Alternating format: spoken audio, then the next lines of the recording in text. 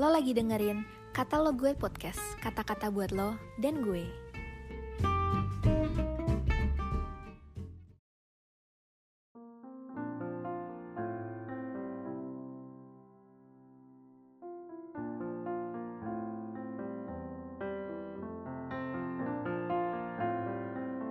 Shalom, gimana kabarnya hari ini? Semoga setiap kita mengalami sukacita dan sehat selalu. Dan bagi kita yang sakit, kita terus disembuhkan dan dipulihkan di dalam nama Tuhan. Hari ini kita akan kembali merenungkan bersama-sama.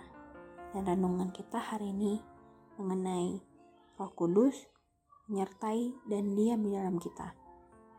Yang diambil dari Yohanes 14 ayat 16-20. Dan berbunyi, Aku akan meminta kepada Bapa, dan Ia akan memberikan kepadamu seorang penolong yang lain, supaya Ia menyertai kamu selama-lamanya, yaitu Roh kebenaran.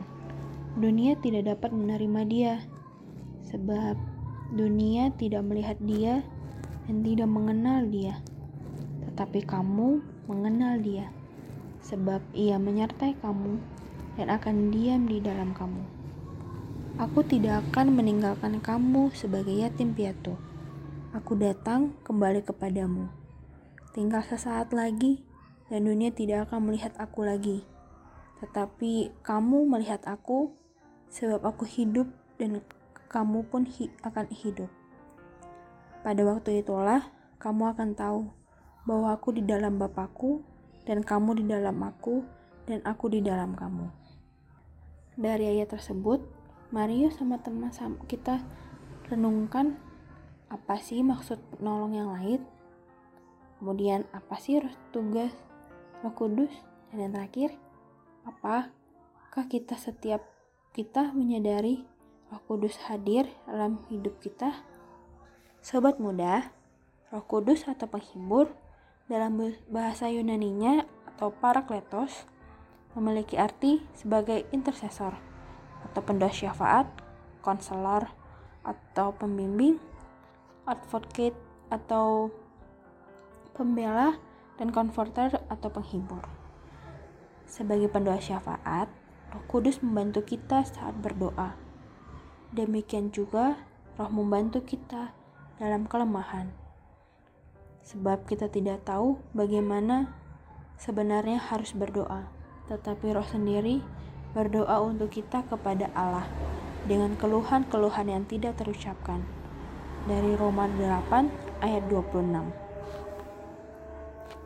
Sebagai konselor, Roh Kudus yang akan menasihati kita. Kalau sobat muda punya masalah, konseling pertama adalah dengan Roh Kudus yang ada di dalam kita. Sebagai pembela, saat iblis menuduh kita sebagai orang berdosa, Roh Kudus akan terus mengingatkan posisi kita sebagai orang benar. Sobat muda, Roh Kudus akan mengajarkan kita segala sesuatu, tidak terbatas kepada hal-hal yang bersifat rohani. Roh Kudus akan mengajarkan kita hal yang ingin kita pahami dalam kehidupan, termasuk dalam pendidikan di sekolah atau kampus kita, dalam semua bidang ilmu pengetahuan, pekerjaan atau bisnis, pengambilan keputusan, ide-ide, dan banyak hal lainnya. Ingat, Roh Kudus sanggup mengajarkan sobat muda segala sesuatu. Roh Kudus diberikan kepada kita untuk menggantikan kehadiran Yesus yang telah naik ke surga. Roh Kudus diam di dalam kita dan terus menyertai kita. Oleh karena itu, jangan biarkan Roh Kudus hanya diam di dalam kita. Minta Dia campur tangan dalam hidupmu. Minta Dia memimpin hidupmu. Dan minta Dia mengajarkan segala sesuatu yang dibutuhkan. Sobat muda, diskusikan dalam kelompok PA kita. Apa sih yang harus kita lakukan supaya kehadiran Roh Kudus itu dapat kita rasakan. God bless. Shalom.